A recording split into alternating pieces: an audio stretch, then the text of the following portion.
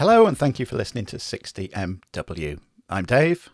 And I'm Tom. And this is the Decade of Decadence show for March 2021, brought to you by Dean of the Dead Hot Sauces, who has been very busy.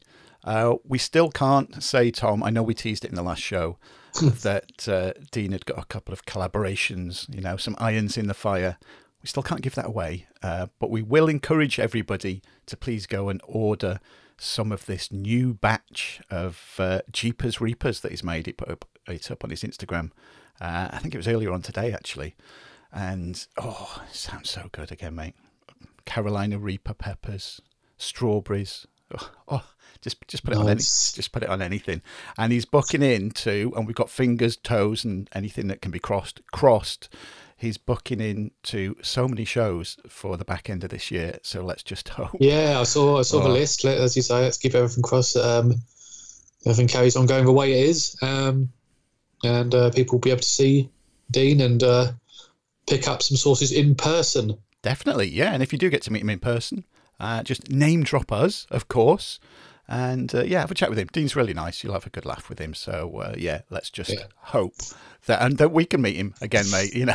Yeah, absolutely. I know we've got plans, haven't we, for you coming back up here into Wales and all other sorts of stuff going talking on. Of man, the plans for the summer. It's going to be a busy time. It is. It's going to be a busy time. Yeah, it'd be good to be sat here in person again, mate. Recording a show together will be good. Absolutely, can't wait.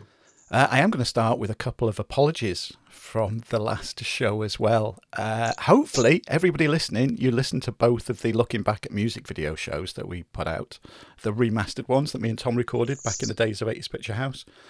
I've got to apologise to Stephen Pitalo. Not Stephen Pilato, like I said in the introduction. Because Dave, I didn't even notice that. I know why as well, because I've always got, with his name, I always think of Joe Pilato, who played Rhodes in Day of the Dead. So whenever I see his name of Pitalo, for some reason, my brain just goes, Pilato. So, sorry, Stephen, I did get your name wrong. And people listening, it is Stephen Pitalo, of course. And we should know this by now, mate. After, 9 years almost of podcasting together, don't announce your schedule or really don't announce anything until it's done after the fact. Because I did say in the February show that, I'll be releasing the 2 Looking Back at Music video shows back-to-back on a Monday and a Thursday. Well, interview shows came up and that sort of screwed the schedule, so they were a bit spaced out differently to what I originally intended, so apologies for that as well. But at least they're out there, mate, aren't they? They are now. Yeah, so that's good. Plenty of 80s related stuff. Again, still, it never stops. The 80s just never go away, mate. First thing is Frasier revival on Paramount Plus, which apparently used to be CBS All Access. Now, I know Frasier ran from 93 till 2004, but of course... Good to hear you're talking about this quintessentially 90s sitcom, the old 80s show, Dave. It was the 80s. Cheers. The 80s obviously is Cheers, which ran from 82 to 93. It came out of that, didn't it? So... Well, this, I love Frasier. I think it's the best sitcom of the 90s. Sorry, friends, you have aged terribly. But a lot of people are saying, and I agree, because David Hyde Pierce isn't going to, Niles isn't going to be in it. Obviously, John Mahoney passed away, so Marty's not going to be in it, and Daphne's not going to be in it. Oh, but you've got to remember how Frasier started. None of them were in Cheers, were they? So, yeah, it's true. Have you got echoing from me? No. Okay. You sound fine at this end. No, you sound good at this end. It's all good. None of those. It was just Frasier in Cheers. So I'm just like, well, I'll give it a go. I'll give it the 1 or 2 episodes, because that's how Frasier started. So we will see. Yeah, I used to like Frasier. I didn't watch them all. I probably, in total, I don't know, I've watched a couple of dozen episodes in total, and I've enjoyed every one that I've watched. So I think, actually, talking about it now, I think it's one to to revisit and go through them all. But like you with Friends, I mean, I've never ever watched an episode of Friends. So I watched it when I was a kid, and like I just don't get what the love for it now is. I just don't think it's aged very well. I've seen like bits of it in recent years, and I'm just like, this isn't great, and people just don't shut up about it. And I think the sooner it's taken off the likes of Netflix and Prime or wherever they're watching it, the better, because then people will just watch something else. Yeah, so that's coming. I don't know what date this revival's going to be coming on, or I don't even know if they've started filming it yet or not. I just saw that it was advertised. No. So another streaming service, Paramount Plus. I don't know if we'll end up getting that over here or not. Yeah, another streaming service. Who hasn't got a streaming service now? There's so many of them. Malibu Bay Films. That's on demand. That's who needs a streaming service. I mean, there's like literally 12 films, so it would be very limited. Yeah. Release one a month for a year, and then that's it. Done. Oh, yeah, fold. We've got to talk about, mate, a sequel to the 1988 movie Coming to America, which is called Coming to America, because we've both watched it, haven't we? Yes, this was going to be one of my things, but you just steal it. No, I was going to hand it to you first, mate. Go on. What do you think of it? Of course. The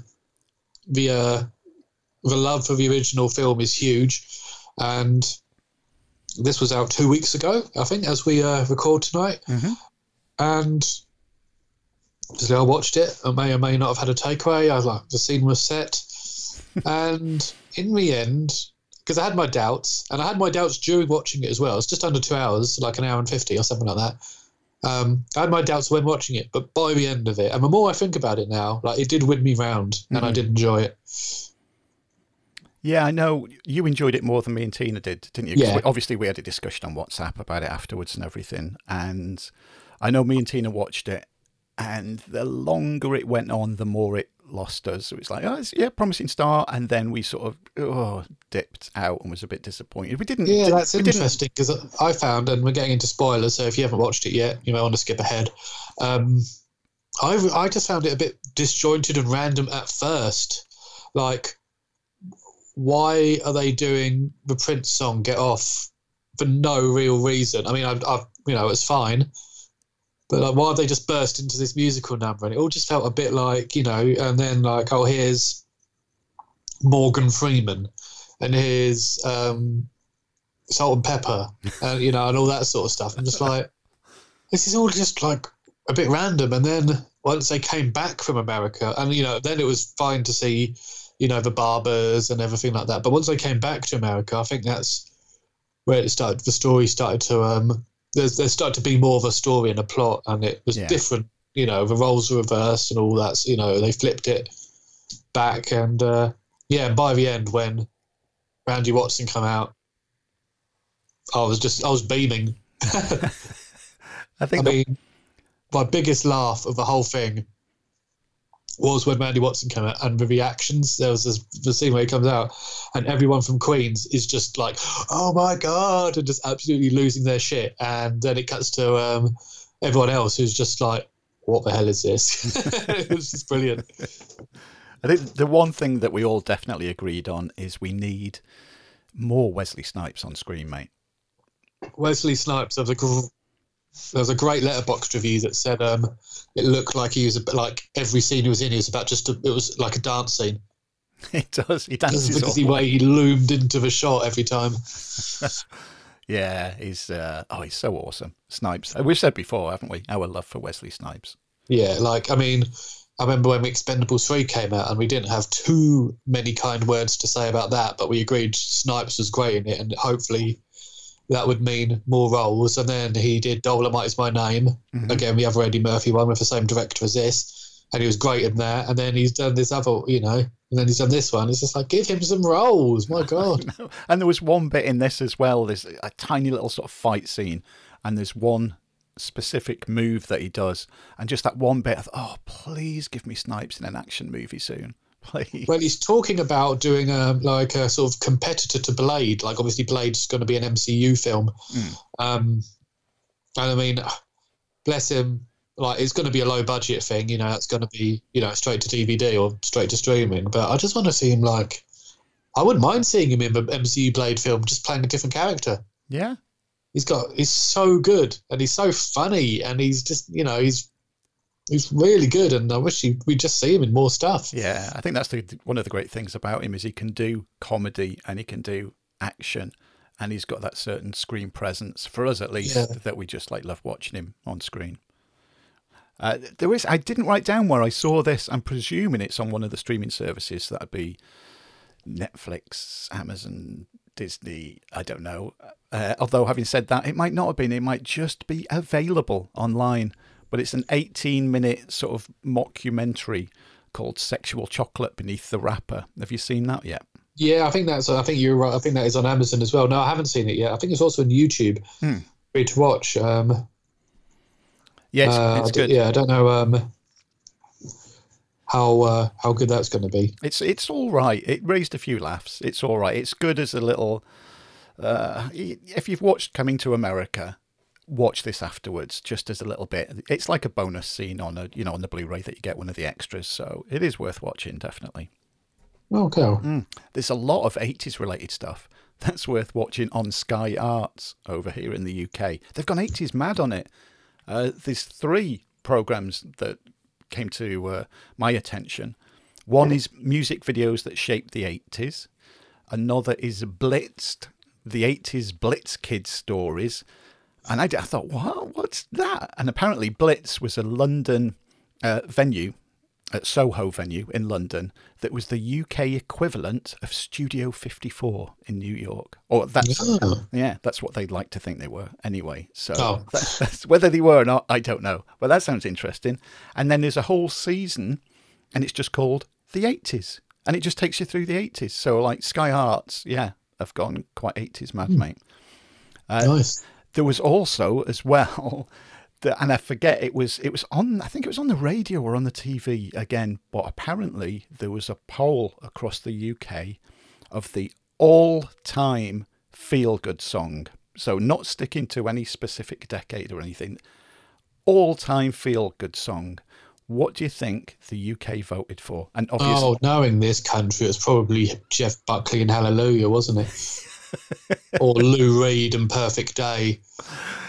Nope. Knowing the people that, it's probably something like that. I was absolutely shocked when it was announced that the number 1 all-time feel-good song, as voted for by whoever they polled in the UK, was Eye of the Tiger. Okay. How awesome is that? Well, it's certainly motivational, isn't it? Yeah. Yeah, put that song on. That song, more than any other, makes people feel good in the UK. So, if you're listening to this and you can think of a better one, let us know. That's definitely like a gym song, though, isn't it? It's one of those songs that if you're doing any type of exercise, put it on. And like you said, motivational, definitely.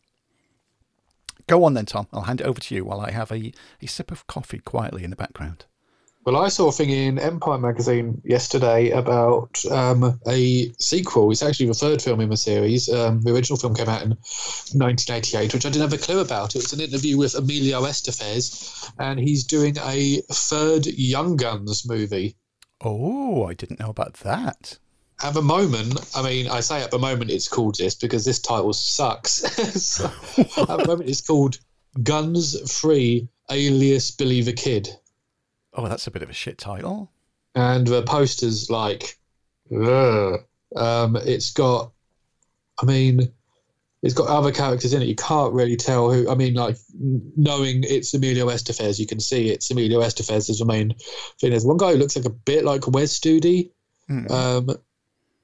And there's others. One that looks a bit like older, like my dad out of Stranger Things. I've got David Harbour a bit, but these are just it's literally a drawing. One of them doesn't even look that human. So that's supposed to be out. He's directing it and he's writing it with one of the original writers of the Young Guns films. It's supposed to be out next August 2022. Oh, okay. So he's getting on a bit of a reboot or a remake or a sequel kick, because obviously he's the Disney Plus Mighty Ducks show starts at the end of the month. Okay. So he's having a little look back, like we all have done in the last year. We sort of, we all tend to look back at stuff. So he's obviously had a bit of a look back because they shot this Mighty Duck show during this last year. So, yeah, I mean, I will watch a third Young Guns film. I mean, they definitely can't call it Young Guns. That's true. Yeah, they'll be sued for misrepresentation. That they will. But yeah, Guns Free alias Billy the Kid. It's like, you've got to change that title. It's like, yeah, you've got to change that. That has got to be changed, mate. That's not very good at all. No, that's not good. Anything? What else have you got, mate? I've not got a lot. You go on. Well, shall we get the usual bit out of the way? Oh, Dave, man, you're hard for this. I can't. I can't wait. You know this. It's like, I want to press this button. I'm surprised we've been going, about 10, 15 minutes we've been talking and it's taken this long. This is going to replace the opening music. We're just going to launch straight into it at some point. So, don't put those ideas in my head, mate. You know it'll happen. Okay, then let's get this bit over with.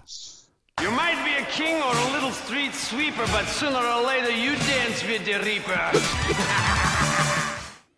One shouldn't be laughing when we're talking about death. Sorry, but one death did raise some smiles amongst us. Not because this person died. Let me put this into context before people start. What a quote! One death did raise some smiles. That's going to be just taken completely out of context now. No one would do that on the internet, don't worry. 60MW podcast is quoted as saying this is... You just got cancelled, shit. Oh no. So Ian St. John, bless him, ex-Liverpool footballer, TV pundit, TV show presenter, who from 1985 through to 1992, along with Jimmy Greaves, presented the show Saint and Greavesy, which, because I was still sort of into football then, used to quite enjoy watching that. I think it was on ITV over here in the UK. And it was because it was funny and they took the piss out of football and everything. So during, I think it was the BBC Breakfast News, and I was sat having breakfast, and you know where I'm going with this, mate. Oh, okay, yeah, I get this. And they, Ian St. John's died, he was 82, blah, blah. And when any sort of celebrity dies, the TV and the news shows bring on people who are associated with them or knew them and talk about them. So they bring on another ex-Liverpool footballer, Alan Kennedy. And they're talking to Alan Kennedy on video Zoom, as happens in all of the, the news shows and everything now. And I had to rewind it, and I videoed it, and I sent it to you, mate. And I did put it on our Twitter as well. So if you follow us on Twitter, you might have seen it on there. I am 99.9% that Alan Kennedy farted live on BBC News because he's talking about Ian St. John. And then, and you noticed this as well, mate, he leans forward. He did lean forward. And then there's a farty noise, like a... And he doesn't even miss a beat. And then he leans back as soon as the noise is finished, carries on talking. Now, a few people put online, because they saw the video that I put up and went, it's a phone vibrating. No, I don't think it was that. For it just to vibrate once, and for him, it's the way he leans forward, though, isn't it? Yeah. Would you? Yeah, he leaned, like, if it was a phone vibrating in his pocket, it would have made the noise first, and he would then lean forward. Yeah. No, and also it wasn't that noise. It wasn't that. It was a fart noise. Like, there's no two ways about it, and he just, as he didn't miss a beat. Fair play to him, mate. That's a pro move right there, to fart live on air on BBC Breakfast News, and not it didn't faze him. That was the thing. It was just as though it's like not as though he does it in every interview. Maybe he does. It's his trademark that he farts halfway through being interviewed. So, yeah, that was the bit that raised a smile. Not the death of Ian St. John. Can we have that if anybody's going to quote me? So, next one. Norman J. Warren, 78, directed loads of great films. A lot of them during the 70s, obviously into 1981 in Seminoid. I had the pleasure of meeting him, a long time ago. And he autographed my Inseminoid poster. Wasn't like a quad poster. It's one that I got. I forget what magazine it was from, but it was like, like the centre spread of a magazine. Yeah. So it's like 2 A4 pages, which would make it A3, wouldn't it, really? And he signed that to me, and he was really nice. And I have got a soft spot for Norman J. Warren films. I know there's a lot of people that don't like them, but when you look at the budget that he worked with, and the time constraints and everything, I do like his films. 'Cause you've seen them, of course, haven't you, Tom? Yeah. Inseminoid, awesome film. I remember renting that on VHS way back when, just because of the cover. Oh my God, the covers alone are just. If people haven't seen the cover, the VHS cover for Inseminoid, just take. Yeah, definitely an acquired taste. But if you're sort of like, I think they work more for, for English, people in the UK, because obviously that's where most of them are like set. But yeah, there's something about them. There is something about them. They're good. I want to rewatch them now. Yeah. We sadly lost at the age of 97 Murray Walker, Formula One commentator. During the 70s and right through the 80s, I used to be a big Formula One fan. And watching it on the TV, he was renowned over here for, he would say something and I thought, what was it called? It's something like the Walker curse or something like that. Basically, it was the kiss of death if he said, so-and-so's in the lead, he's unstoppable now. And then 2 seconds later, he's crashed. If he said something, you could guarantee he'd put the kibosh on it. And he did it so many times that he did become known for it. And he made Formula One so watchable. He was put a lot of humour into it, and his passion for Formula One was unquestionable. So he's going to be missed too. As is, aged 81, we lost Yaphet Kotto, who, just look at his filmography, there's a shitload of stuff. I was quite shocked that he suddenly left us. Even more shocked, because he was only age 66, Marvin Hagler. He was the undisputed middleweight from 1980 to 87. And I was big time into boxing during the 80s. I used to go to loads of boxing matches at Manchester Arena and watched a load of title fights and everything. And Marvin Hagler was always my favourite fighter as well. Oh, wow. Yeah, and for him to pass away at age 66 was like a massive shock. Oh my God, people like that, you think, really fit. We've talked about in the past, sports people, we talked about American footballers and wrestlers and so on, who you'd think, because of what they do, they'll be fit, they're going to live to a grand old age. But no, a lot of them, Well, I'm not saying anything about Hagler in this, but when it comes to wrestlers... Well, yeah, true. The 80s were a very... decadent time for all sorts of things, so that may not lead to a long life in the long run. Yes, actually, that's a very good point, mate. Yeah, it is. And finally, aged 87, is an actor, and I'm going to say his name, and I bet nearly everybody will go, who? Henry Darrow. Does that make... Exactly. I'm sure nearly everybody listening will be going, who? To me, Dave's literally making up people to pants this section out now.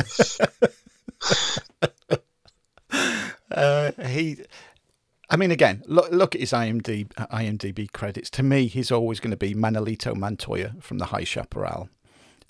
He was born Enrique Tomas Delgado and changed his name to Henry Darrow, which is quite funny to me, because when I was 18, I worked at a bus station in the office as a cash clerk, and also went into the front office. And one of the things that I did was I answered the phone, and I had to deal with people that had left stuff on the bus, lost property. There was a little lost property department, and you'd get the phone ringing and you'd pick it up and somebody would go, is that lost property? Yes, what have you left on the bus? And my umbrella, or this, that and the other. A good one was the false teeth that they'd left on the bus. The best one ever was I picked up the phone. Is that lost property? Yeah, what have you left on the bus? My mum. She'd left. An 80-odd-year-old mum she'd left. Had fallen asleep next to her, and the daughter had got up and then left her mum asleep on the bus. And it was like, what?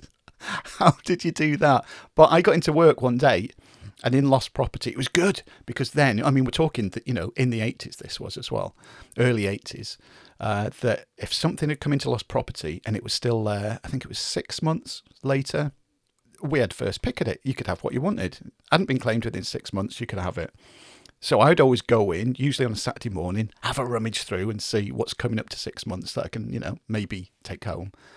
And somebody had left on the bus the previous day one of the certificates where you officially change your name. And they changed the name, and it really was something like John Smith. It was a really vanilla UK name. And they changed their name to Manolito Montoya. Which again, like I said, Henry Darrow played in High Chaparral. I thought, oh my God, if you're going to change your name, what a great name to change it to. But yeah, you're listening to this and you don't know who he is. Again, just click onto IMDb. You will know who he is, and you'd have seen stuff that he was in. He was in mostly loads of TV stuff. He was in every major TV show during the 70s, during the 80s. He was in everything, and a few films. He was in the Hitcher movie in the 80s. Oh, nice. Yeah, like I say, once you see his face, you'll go, him. And herewith ends the Reaper section, mate. About that. But, don't start doing predictions. Damn you, you've beat me to it. I have got something to balance this out. Because I saw something just the other day that made me smile. So I'm just going to preempt it with this. Happy birthday, happy birthday. Thank you, Claire Grogan. I saw that we're recording this on March the 19th, 2 days ago, mate. Kurt Russell was 70. 70? He was 70. Oh, my word. Good old Kurt Russell, 70, mate, and still... What a legend. Still awesome. And he's just done the Russell legacy lives on. I've just watched the first episode of A Falcon and a Winter Soldier, and his son Wyatt is in it. So, it carries on. The Russell, and obviously Goldie Hawn's his mum as well, so the Russell Horn legacy... carries on. Nice one. So yeah, I just thought that would just balance it out a little bit. We've got people leaving the world. Yeah, a nice little birthday. Yeah, nice little birthday thing. So if any, come to mind, or if anybody listening, you notice any ready for the April show and you want to send us something in, again, just to balance things out, a little bit more happy news, people celebrating the birthday and that, 80s related, let us know and we can add it into there. I've only got one more 80s related bit of stuff, mate. So have you got anything before? Yeah, go for it. Okay. Super Ted. Originally aired in 1982. Originally aired on the Welsh TV station. Oh, he wasn't Welsh, was he? S4C. Super Ted is Welsh, mate. I never knew it. It came up on the TV here because, of course, live in Wales here. And yeah, they got the creator of it and it got his Wales shirt on and it's going to return. Yeah. The Welsh superhero of Super Ted is going to return. I don't think I ever seen it. I really don't. Yeah, I watched it as a kid. So yeah, I did see that was coming back actually. Yeah. Yeah. I mean, forget all this, the Snyder cut of Justice League and, new Marvel Universe films. Fucking Super Ted. That's the only superhero anybody wants now. Yeah, tell them. Yes, that's it. Watch out for that. That's it. That's it for 80s related stuff that I've got, mate. Yep, I don't have anything either. Anything else? Shall we move on then to... Oh, it's your first time watch pick, isn't it? It is. Let's settle back for a second and listen to the trailer for your pick. From Turner Home Entertainment. Can I ask you a personal question? You carry a gun, and you're not afraid to use it. You can outdrive the best of them. Who are you, and who are you working for? Agent Michael Gold has a mission on his mind. You didn't tell me who he was or why he was so important. The enemy on his tail. Alyssa! You people blew this operation from the start. and this woman on his back. You're not my idea of a dream date. This unlikely couple is out to recover the ultimate weapon, Laser Mission. Lisa. Espionage. Execution is at dawn tomorrow.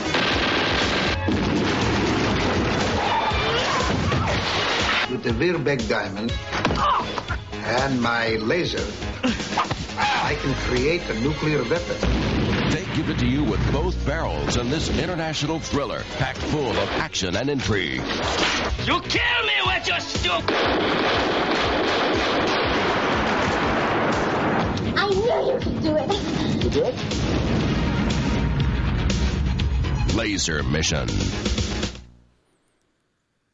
Okay, our film first time watch was Laser Mission, which was released in 1988 and 1989 in Germany, and it wasn't released in the US till 1990.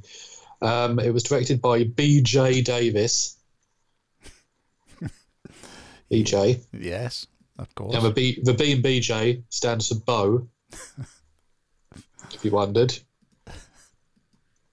We talked about the poster last time, didn't we? We did, yeah. It is a fair play. It is a great poster and a very eye-catching. A diamond with Ernest Borgnine's face in it. Like, unfortunately, it's one of these instances where nothing can live up to this poster. My first problem is there's no lasers in this film. That, you know what, mate? That's something that we talked about when it was on. I think it got to, oh my God, and it's only 84 minutes. I think we got to about the hour mark, and Tina said, has there been a laser yet? No. And there wasn't at all. No. He failed his mission. He did. At least there was a mission. Obviously, as you heard in the trailer, the mercenary man is Michael Gold, who's Brandon Lee. Yeah. Apparently, the role was offered to David Hasselhoff. Oh my God! I mean, I don't know if that would have made it. Probably would have made for us. It would have made the film a little better, and that isn't a knock on Brandon Lee. Mm-hmm.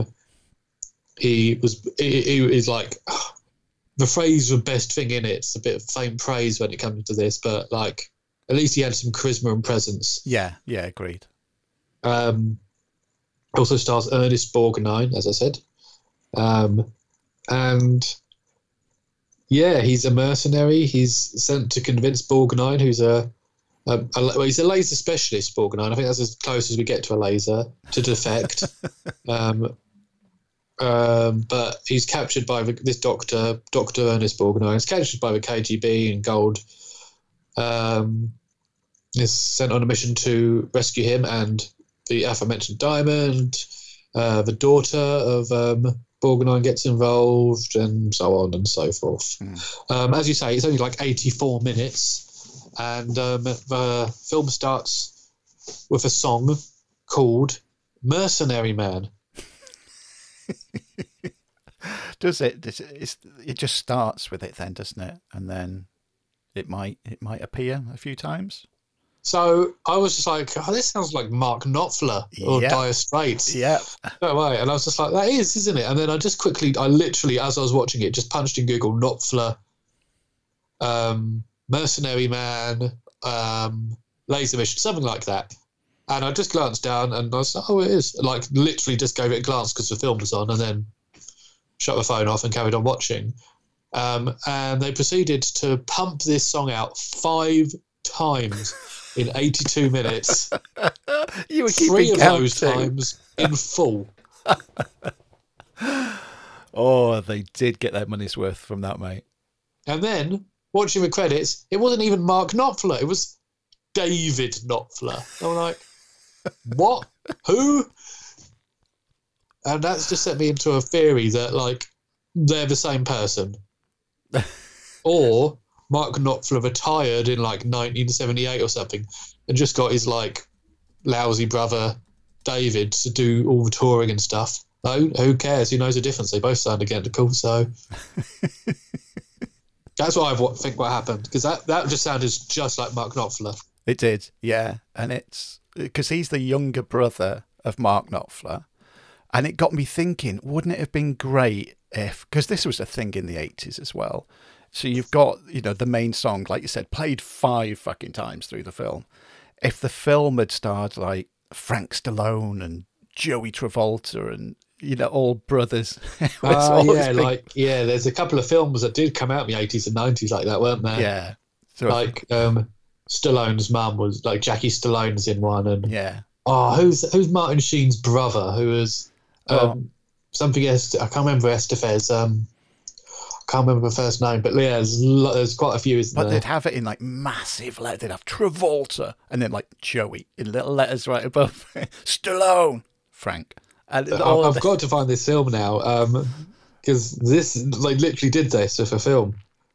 Yeah, and Andrew and I watched it on a movie night years ago. So it suckers you in when they do stuff like that. It really does. Because it's something to do with aliens. Oh my! I've gone to Joey Travolta on IMDb because it won't take long. What are you trying to say about poor old Joey? You're saying that he wasn't in many films. That's all. Beach Babes from Beyond. Okay. Oh. Starring Joe Estefez. Don Swayze, Joey Travolta, and Jackie Stallone. Stallone, Estevez, Travolta, Swayze, all in. Oh God, that's all. It also see. Stars Linnea Quigley, and the bad guy in the movie is Burt Ward. Sad thing is, I really want to watch it now. I mean, if you've not seen it, we can't pick it because you've not seen it, and I have. And you have. Oh, no. Definitely worth talking about. Yeah, but there's a couple like that where they just, like you say, Estefez, Travolta, Stallone, Swayze. It's like all the wrong ones. Yeah.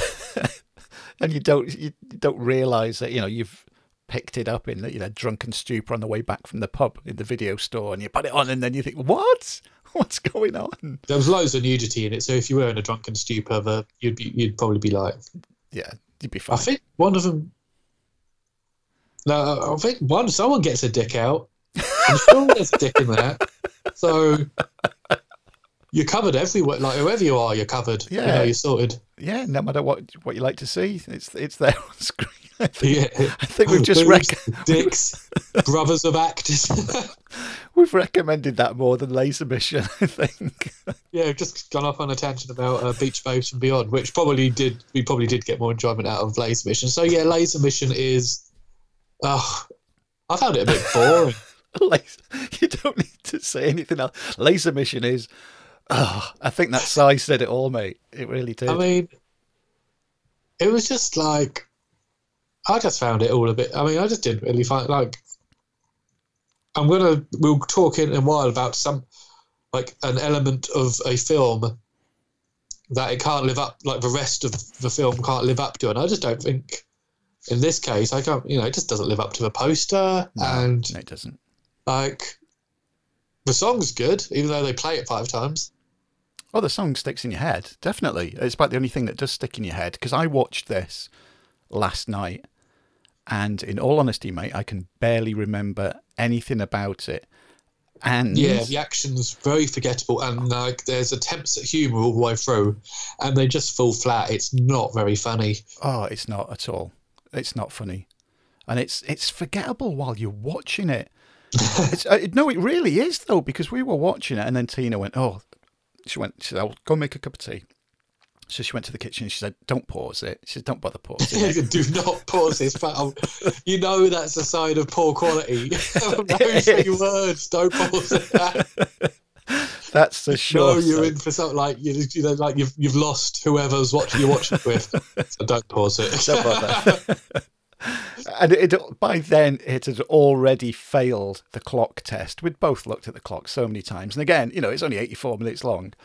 And so she goes to the kitchen, she makes a cup of tea, and then she comes in. She said, "Oh, what's happened?" And I was like, "I don't know." And then she was saying, "Well, what country are they in now?" I don't know. I've sort of lost track. It sort of went in. It was one of those films where I could only retain about 2 minutes at a time, and then it would disappear because it was so forgettable. Like you said, one of the few things memorable about it is the song, obviously, and that's because it's drilled into you because it's played so many times. The other thing was we were desperately trying to find out Ernest Borgnine's his accent.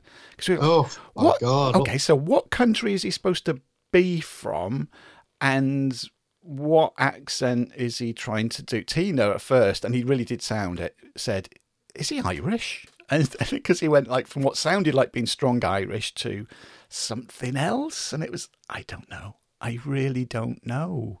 Yeah, and his character's name's Dr. Braun, so it's could be German.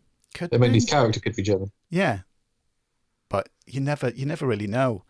And oh my God, it's got some of the worst continuity and editing that I've ever seen, to the point where on more than one occasion, Tina looked at me and she said, "Has this been?" Because we watched it on YouTube. Because it was. We were going to watch it on Amazon Prime. We should say that, shouldn't we? Because it was on Amazon Prime as part of your Prime package. That bastards removed it, didn't they? A few days before we were due to watch it. Yeah, and I was just like, "Oh bollocks! I'll just rent the thing for $2.49." And I was just like, "Oh shit, this is probably on YouTube." But it's too late, and I paid $2.49. £2.49 for this. Oh well, we watched the YouTube one.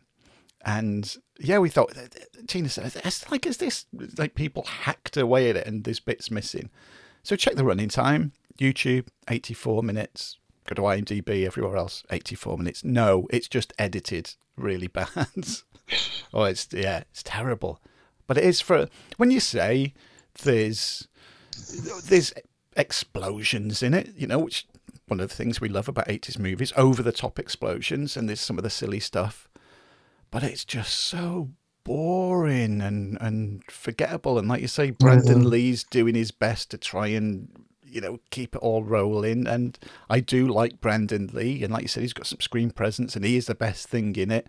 But, his attempts at humour, which is, down to the script itself, which is... Yeah, you can only work with what you're given. Exactly. And the script is terrible. The whole story. And it's, like you say, when there's not even a bloody laser in it, and it's called Laser Mission, it's come on. Yeah, it just should be called Disjointed, Boring Mission. But that wouldn't sell as well, I guess. No. I do think, though, you saying about the clock test, when you look at the time and the time test, you should now also add, don't pause it. If someone has to go up to the loo or to get a cup of tea or get a bag of crisps or whatever, if they say, "Oh, pause that," we'll add if they say don't pause it, that's you've lost the viewer. Yeah, I think that will be added then. If either of us have to leave the room for, like you said, for any reason, toilet break, making a drink, anything, we'll see if it had to be paused or not. Is another test. This is like me going to get a refill of squash or something out, or something out of a fridge or whatever, takes literally about 25 seconds. Yeah. And if I'm not prepared, and if I I'm like, I'm just going to keep it running. I just want to even claw back those 25 seconds. So, yeah. So on Letterboxd, we both gave it, again, we completely agreed on it. We both give it 2 stars.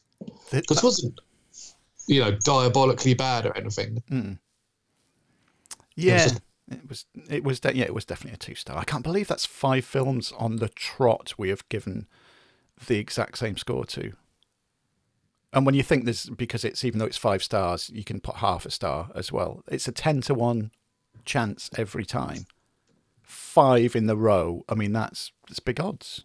It's big, which I would work out in my head if I could be asked, or even was capable of doing. So anybody listening, work it out and let us know. It's just forgettable, mate. So disappointing. So expecting so much more, and it's not even a case of going in with high expectations. Because that can let you down a lot. It was just, even if I went in with low expectations, I'd have still been bored watching it. Yeah. Oh dear. Yeah, I've nothing else to say, mate. Well, I can only apologise. I mean, I did the fatal thing. Like, the Letterboxd reviews were all right. there were some that were shit, and there were some that were like people loved it, but it didn't do it for me. No. Oh well. At least we got the whole pause it thing sorted for future films. Yeah, we've got a new test. Yes, so that's good. If nothing else, we've got that. All right then. Well, for my rewatch pick, I couldn't find the trailer for it. Surprising. Yeah, it is actually. I am surprised by that. But I have found just a little sound bite from the film that, for me, and I'm sure for you, mate, just perfectly sums it up. The fuck is this? Your worst nightmare, butthorn. McBain! Yeah. And there we are, ladies and gentlemen. Your worst nightmare, butthorn. It's McBain. Frank Bulletproof McBain, played by Gary Busey, who is, according to IMDb, an oft-wounded LA cop who invades Mexico to rescue US Army types from a Soviet agent. And much hilarity and action ensues as well. Even though this was a rewatch, I couldn't remember a lot about it. There was only little tiny bits about it that I could remember. What was it like for you? Was it one of those where you thought, oh yeah, I know what's coming up, or did it sort of surprise you? I couldn't remember a thing about it at all. I think it was like 2013, 2014 I would have watched this, and it's just gone. Too many other films. So it's Gary Busey as McBain, who is shot. Literally called McBain. He's shot so often that during the film, and whenever he's shot, he takes the bullets out with some tweezers. And through this film, he gets shot a 38th and a 39th time. And imagine being shot 39 times and he survives. It must be like shit shots. The first thing that surprised me was one of the writers, and he's also credited as a producer as well, Fred Olen Ray. Yeah. I'd completely forgotten about that. The great Fred Olen Ray. McBain is the cop, like I said, who's always being shot all the time. Played by Gary Busey in 80s Busey mode. We're past that, his early roles from Buddy Holly was, serious actor. He's really starting to chew the scenery up a little bit. And he's also an early scene as well, a very clean cut Danny Trejo. Oh my God, yeah, it was. Which is like, not often to see him like that, and with short hair as well. You're so used to seeing him as he is now, and you've seen Dusk Till Dawn onwards. That was. Oh, I forgot he was in it. But yeah, the audio clip that I just played is from right at the beginning of the film, where Busey's up high in this warehouse and he's sort of in the steel girder rafters, and it's him doing it. You see, it's Gary Busey that is up there. I'm sure he was doing it with no safety equipment as well. Probably not. Yeah. So he jumps down to these bad guys, and you're in for a good start, mate, don't you? When you're in an enclosed space, and one of the weapons that the guys get out, don't bother with a pistol. Don't bother with like an Uzi or anything like that. Straight to the RPG. When you're in an enclosed space and it gets an RPG out and fires it, and you're going, what the hell? And then we've got Busey and his partner in because they've been staking out the warehouse when an ice cream truck goes into it, and you think there's this big drug deal going on. And then there's a bit of a chase with an ice cream van, mate, which... I mean, these first 10 minutes of this film were amazing. It was such a cliche. Every cliche was just thrown at it. Like, the partner might as well have said he had 5 days left to retirement. Like, the angry police captain turned up. Yeah. Chase. He's got his, call people butthorn. And literally, I mean, this is obviously The Simpsons, but the fact that he was called McBain, and it's just like, what the hell are you doing, McBain? It's just like, I just couldn't fail to make me laugh every time. They just said McBain loads. I mean, if the rest of this film had just stayed like this, it would probably be one of my favourite films of all time. Yeah, agreed. But I don't think it could maintain that level of quality. Yeah, unfortunately, like you said, the first 10 minutes is just incredible. And yeah, I agree, mate. If it could have kept up that level, it would be, it'd be on the list with Samurai Cop and Hard Ticket and all the other ones like that, wouldn't it? Shotgun. But unfortunately, it doesn't. It does dip a bit, not too much, but not at all. The rest is absolutely fine. Yeah, when you're throwing a grenade when you're chasing an ice cream van and the back of the ice cream van drops down, and there's a guy with, and in fact it's Danny Trejo, I think, with a big machine gun firing, and he throws a grenade from the ice cream van into the car that Busey and his partner are in. And Busey, calmly as anything, just pick that up, will you, mates? It's falling in the back seat. So really cool as the proverbial cucumber. So his partner grabs it, passes it to Busey, and who just then casually throws it back into the ice cream van. Which, as you do. I mean, this grenade, since the pin's been pulled from it, it's been a long time. It could have gone off like several times over. Exactly. And so then, of course, the ice cream van explodes and twists over and crashes and all the usual stuff that all vehicles did in 1980s films. So, yeah, that start was amazing. And then almost. I mean, as I said, the rest of the film is fine, but it's almost too amazing, the start. It is. It is. It's one of those where you could just go back and you think, you know what, I'm going to put on the first 10 minutes of Bulletproof, just just as a warm-up for the evening. It's always a good start. But then Busey's tasked with retrieving this super tank. Thunderblast. See, I mean, again, just to reiterate, the rest of the film isn't like boring like Laser Mission or anything like that. It's just like you have to see it to get it. That first 10 minutes are incredible, and everything else, while good. Yeah. Because this squibs, old school squibs, this flamethrowers, this crashes and all the way through this. You've got Henry Silver and William Smith as bad guys. Yeah, brilliant.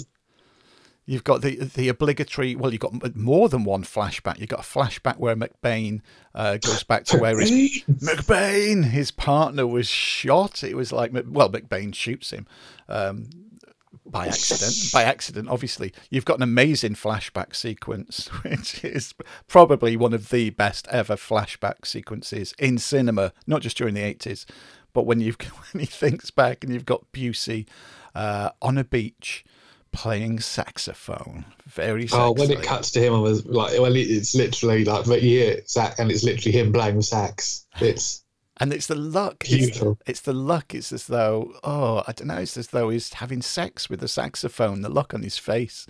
And he is not actually playing that saxophone. No, it's not. He believes he is, though. He totally believes that he is.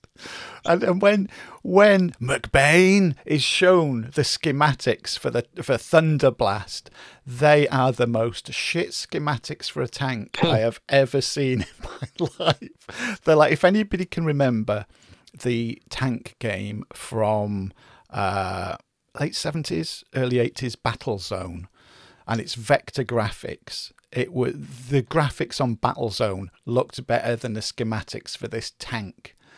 And it's supposed to be like state-of-the-art military perfection, and it was like, it looks so shit. And it does when you get to see it close up too, which we'll get to.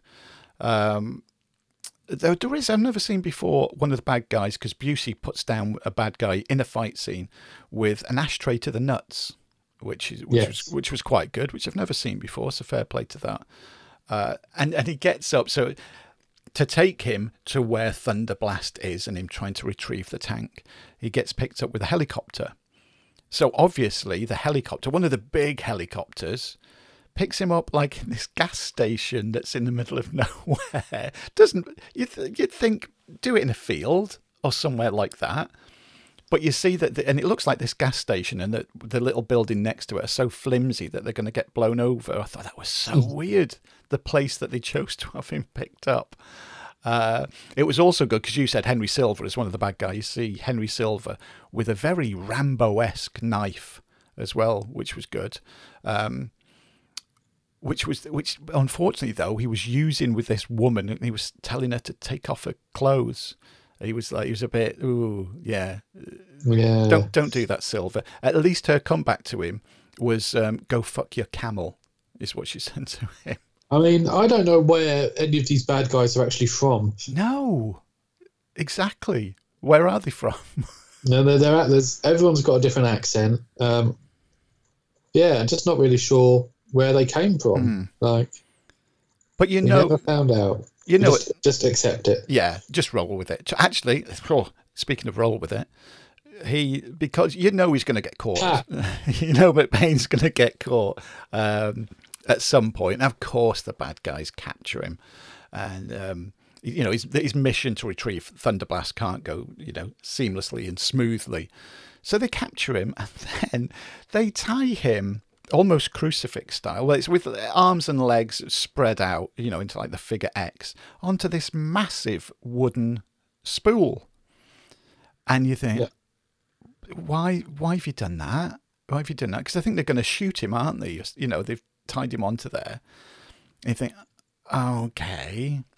So then, without going into too much detail of all the characters, one of the females in it, who's on his side, who's on McBain's side, her way of rescuing him is the most bizarre, or giving him a chance of rescue. She goes to him and says to Henry Silver, I'm just going to say, give him a kiss goodbye, let me do that. And then she goes and embraces McBain. And she's got a grenade. And then she pulls the plug off and she says something. It's something along the lines of, this is either going to blow you to pieces or it'll make you roll away. And again, cool as anything, much like he did with the grenade from the ice cream van. All he says is, yeah, sounds like fun. And really cool. So she drops this grenade next to a wooden spool, massive one, walks away. The grenade blows up. Now you'd think a wooden spool, it'd blow to pieces, wouldn't you?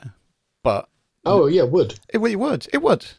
Because that's what wood does when a grenade goes off next to it. Wood. Yes, but this doesn't. No. This makes the big wooden spool, with him tied to it, roll away.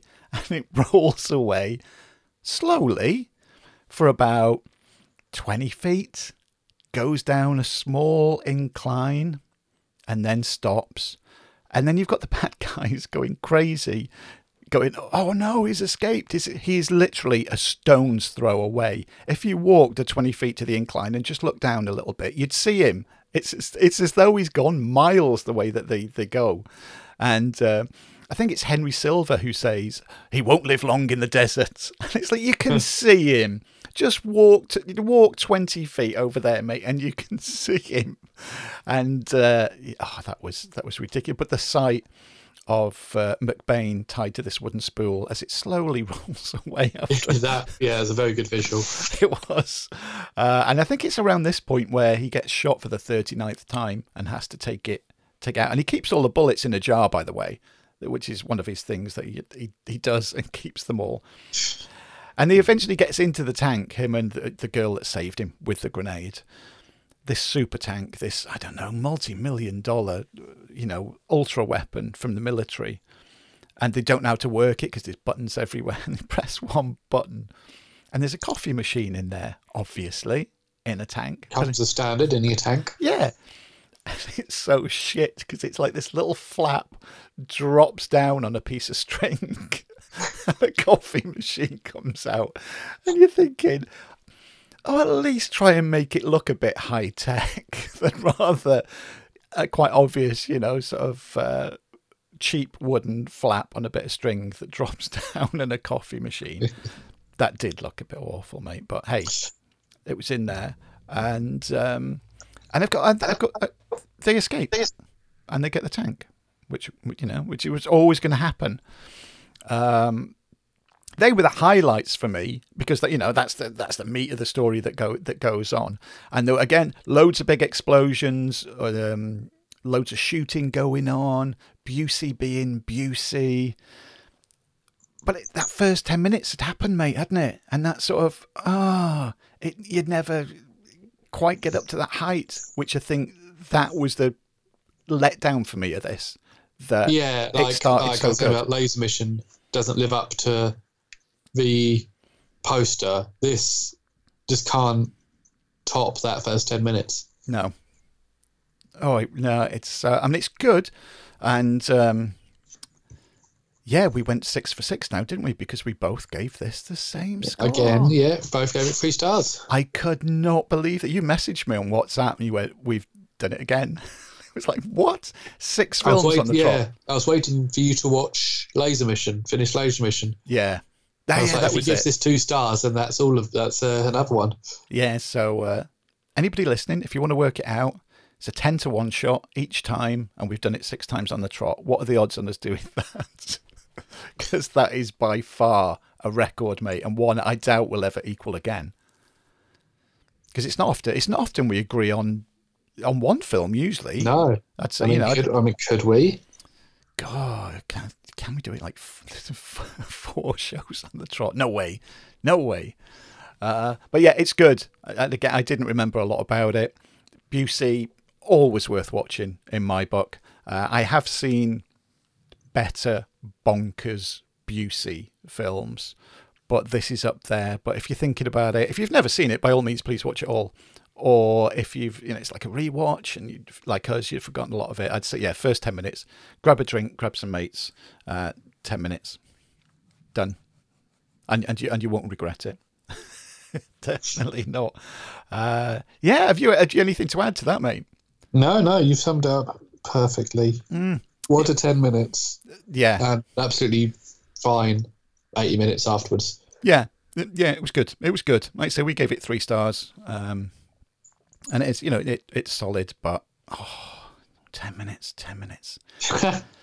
Anyway, the big question is, what films are we going to pick is this run of us agreeing completely on everything, is it going to carry on? Let us find out after we've just had a short break.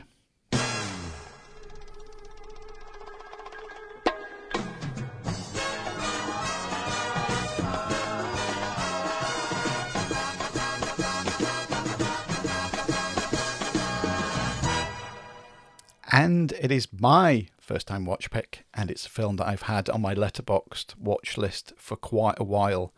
And the tipping point for me picking it was, I went through first, okay, it's my first time watch. I looked through my Letterboxd watch list first, and I saw this, and I saw, it's from 1987, and it's called The Order of the Black Eagle. Right, never seen it. I'll check with Tom. Have you seen it? I checked with you. You said you hadn't, and there's a little story behind that as well. And the one thing that really tipped it, I thought, I'll have a read of a couple of reviews. And there was one review, and I'm going to read it out. I'm going to get in touch with whoever wrote it, and just to make sure that it's okay to read it out in the next month's show. There's one review, and I was reading this, and I read it twice to make sure I'd read it all properly. And I thought, I have got to watch this film. I cannot read this and then not watch this film. So I'll read that review out on the next show, all being well. It's The Order of the Black Eagle, 1987, and I know you're going to have a little story as well about it, mate, because there's something to do with things and characters in it that you're familiar with as well. Yes. But yes, that can wait till next time. Of course, we shall leave it there. So if you've watched it or you haven't, that's what we're going to be talking about. And send us any questions, comments about that. And also the rewatch pick that Tom's going to let you know about now. Yeah, the rewatch pick is a film that's been sitting sealed, as Blu-ray's been sitting sealed on my shelves for a long time. I haven't watched it since 2017, according to Letterboxd. And it is Chuck Norris in Missing in Action. Oh, I used to love watching this with my dad. We sat down a few times and watched it on video. I love it. Yeah, it's a good one. I've not watched it. Oh, wow. I think if I say 20 years, I'm safe. Oh, my God. Yeah, I'm pretty safe in saying that. 20 years. I think I'm pretty safe in saying that Tina's never watched it. So that'll be interesting, especially if she gets up and goes for a wee or makes a cup of tea. If she says, pause it or not. Pause it. Oh, the new test. Oh, mate, imagine if during a Chuck Norris film she says, I'm just going for a wee, don't bother pausing it. Oh, dear. let's see what happens with that one. Yeah, looking forward to that, mate. It's one I've watched a good few times, but like I say, 20 years easy since I last watched it. Right, yeah, so those are the two films that we're going to be talking about. If you want to ask us any questions about them, got any comments about them, or you got any comments about anything at all, please send us an email, and we'll address them and respond on the next show. Because we had a tweet, as I desperately tried to find it on my phone quite now, we had a tweet about, oh my gosh, this is good listening, isn't it? We had a tweet about Bulletproof on Twitter. Oh, of course it was on Twitter if it was a tweet. Oh, Jesus. It was from, thank you, Gregory Connolly, at GregTHR on Twitter. So I put, that we're watching, among other ones, which was Bulletproof. This is great what you put. That movie has a really interesting backstory. Unpaid bills, a crew member being assaulted by unlicensed security guards, oh God, Gary Busey screaming at people to call him McBain and not Gary, etc. What? I want to read up more about what the hell happened during the Sounds like there should be a book about this or a documentary. It does. So thanks, Greg, for that. That's I want to go down a rabbit hole about that now, definitely. So yeah, anything to do with the films that we've picked, the films that we talked about today, or anything at all, tweet us, email us, and we'll respond on the next show. You know how to do that. Go to 60mw.co.uk. Contact us form on there. You can email us direct, which is contact@60mw.co.uk. All the links are on there to our Twitter and our Instagram. Both of those are at 60mw podcast. There's an easy way to leave us a review on there. There's an easy way to get involved with the world tour now that the world is slowly starting to move a little bit more. That would be good to get some more pins on the world map. And there we go, mate. That's us until the April show. I had to think about it. April. Wow, we're into spring now. Before you know it, it'll be summer. Then we'll be meeting up. And then we've got our fingers crossed to maybe meet up at Download because Kiss are playing. I think that will be a pretty... that's next year. So, that's like next June. I think so that should be safe. That's safe to say that will happen. Yeah, but before then, safe as we can. Yeah, but before then, like I say, you back in Wales, meet up, things get maybe back end of the year, gigs, live events, meet Dean, get some hot sauces off him. All be good. Good stuff. Yeah, it certainly will be. Yeah. Right. Until then, we will be back in April, and we will see. Can we do it? 4 shows running. I don't know. Film 7 and 8 in a. We can't, surely. Surely not. Well, we both already like Missing in Action. Yes, we do. Do we like it as much as each other? Well, yeah, no. When you're talking, there could be a half a star difference. Oh, that's it. That's the thing. I could have easily given Bulletproof 2.5, and that's all it would have taken. That's all. Yeah. So again, anybody, you maths geniuses out there, six films, 10-1 short each time. What are the odds on that happening? And let us know what we would have won if we'd have put £1 on it happening and make us sick. How rich we would have been.